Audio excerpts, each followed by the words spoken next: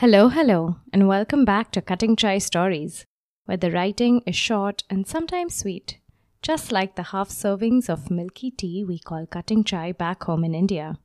I'm your host, Jayati Vora. And before we get started, happy 2021, everyone. First, some good news. Thanks to all of you, Cutting Chai Stories was at the number 19 spot in the India charts on Spotify for a whole month last year. That's not in a specific category, mind. It's all of India. We put out close to 250 minutes of writing tips and prompts and stories.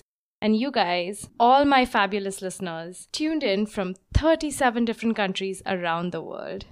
So thank you to each and every one of you who listened to this podcast, who shared it with a friend, who left a review on Apple Podcasts. And if you haven't already, there's still time. I know the new year hasn't started off on a great foot for some of us with the pandemic and recent political events, especially here in the US. They're very much top of mind, and in a time when it feels like we may be losing control, I wanted to do an episode that I hope will help you exert a sense of control in your life. Let's do it together. I'd like you to take out a pen and paper or whatever writing implement you prefer, but let's make it analog. No writing on computers for this one. All right, did you grab something? Great. A lot of you, I'm sure, have made New Year's resolutions, but I just came across this concept of a word of the year. Instead of, or in addition to, picking a New Year's resolution, you pick a word for the new year. The idea is to choose a word that sets your intention for the coming year. It's not a material thing, an object, a concrete desire like do more yoga or eat healthier food. It's more of a mindset thing. Here are some of the words that the folks in the Cutting Chai Stories Facebook group came up with. Momentum, connection, beginnings, equity, stretch, here. I want you to think of a word for yourself. What word captures the intention with which you will live your life for the next 12 months? What choice will you make? Take a second, close your eyes, and visualize yourself for the rest of the year. How do you want to carry yourself? How do you want to show up in the world? What energy do you want to bring? Wrote something down? Great. I'm going to tell you to do what I told my kids to do in my creative writing class just this past Monday. I want you to play with the word. Get colorful with it. Write it out in a different font. Maybe make it all uppercase or all lowercase. Color it in. A lot of my kids chose words like brave and courageous and happy, and they illustrated what those words meant to them. I did the exercise along with them and had to borrow my son's crayons to capture the crazy pink and white zebra effect of my colored-in word. All right, so now you've done that. Did anyone read Rudyard Kipling's Just So stories? They're a collection of short stories he wrote for his daughter, and they're about really fun topics like how the whale got its tiny neck or how the leopard got its spots. As a child in school in Bombay, one of the essays I remember I most enjoyed writing was about why dogs wag their tails. That's a kind of an origin story. Usually you find these in folklore, stories of where the sun and the moon came from, why the stars are up in the sky, stuff like that. And it's really fun to let the imagination loose, get playful with your writing. By the way, if you would like a second writing prompt today, I invite you to do the one I was given as a child. Why do dogs wag their tails? But that's an aside. What we are going to do is we are going to write an origin story, but for ourselves. So not for the sun and the stars and the moon, but for us. Remember that word we chose just a few minutes ago?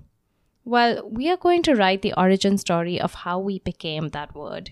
So, if you chose brave, the title of your story could be How Jayati Became Brave. Obviously, substitute your own name there.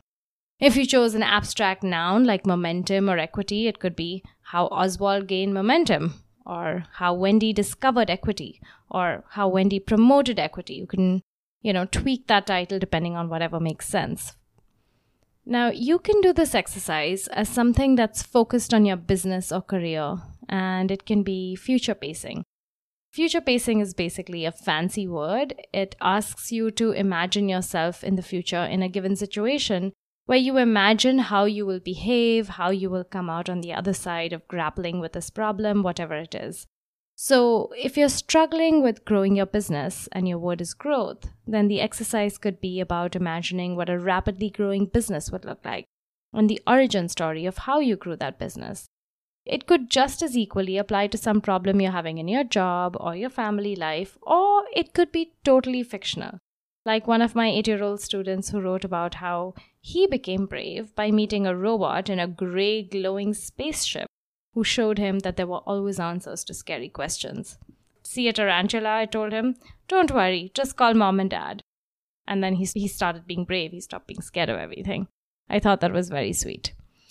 But of course, it needn't be related to anything specific in your life. It doesn't need to be a problem that you have. It could just be a change you want to implement, a way you want to grow as a person, anything like that. Feel free to incorporate spaceships and robots or unicorns and griffins if that's where your imagination takes you. And feel free to future pace and write about what you want your life to be like in 2021. This one isn't a word limit activity, but a time limit one. Set the timer for 10 minutes, think of your title, and just let the words come. And if you feel like sharing either your story or how writing it made you feel, please do share it with me on Instagram with the hashtag CuttingChaiStories, or on Facebook in the Cutting Chai Stories Facebook group, or feel free to just email me at cuttingchaistories@gmail.com. You know how much I love hearing from listeners. Finally, I wanted to share with you a powerful column that came out of a writing prompt I gave you many months ago, in season 1 actually. Some of you may remember it. It was, what's in your go bag? If there's an emergency, if your home is on fire and you have to leave in a hurry, what would be the thing that you would take with you, or things that you would take with you? And Samira Khan, a journalist from Bombay, wrote a column inspired by that prompt that she published in the Indian Express.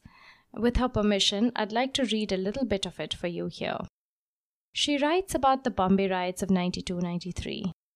The Babri Masjid, the medieval mosque in the northern Indian state of Uttar Pradesh, was demolished by a Hindu fundamentalist mob who believed it had been the birthplace of the god Ram.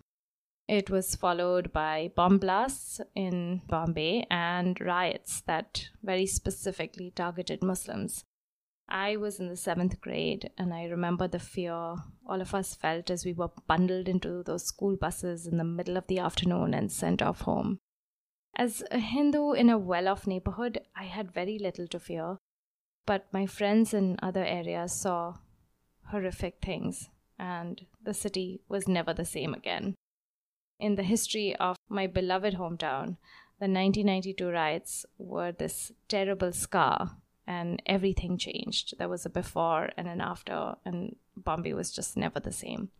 Samira, a Muslim, wrote about her memories of hastily leaving her house because it wasn't safe. Here's what she writes. It struck me that I should carry the rough draft of the essay I was writing for admission to a college abroad, and maybe a weapon of some sort, a Bidri envelope opener, the metal knuckle dusters that had proved useful against harassers in the bus. More. Something more.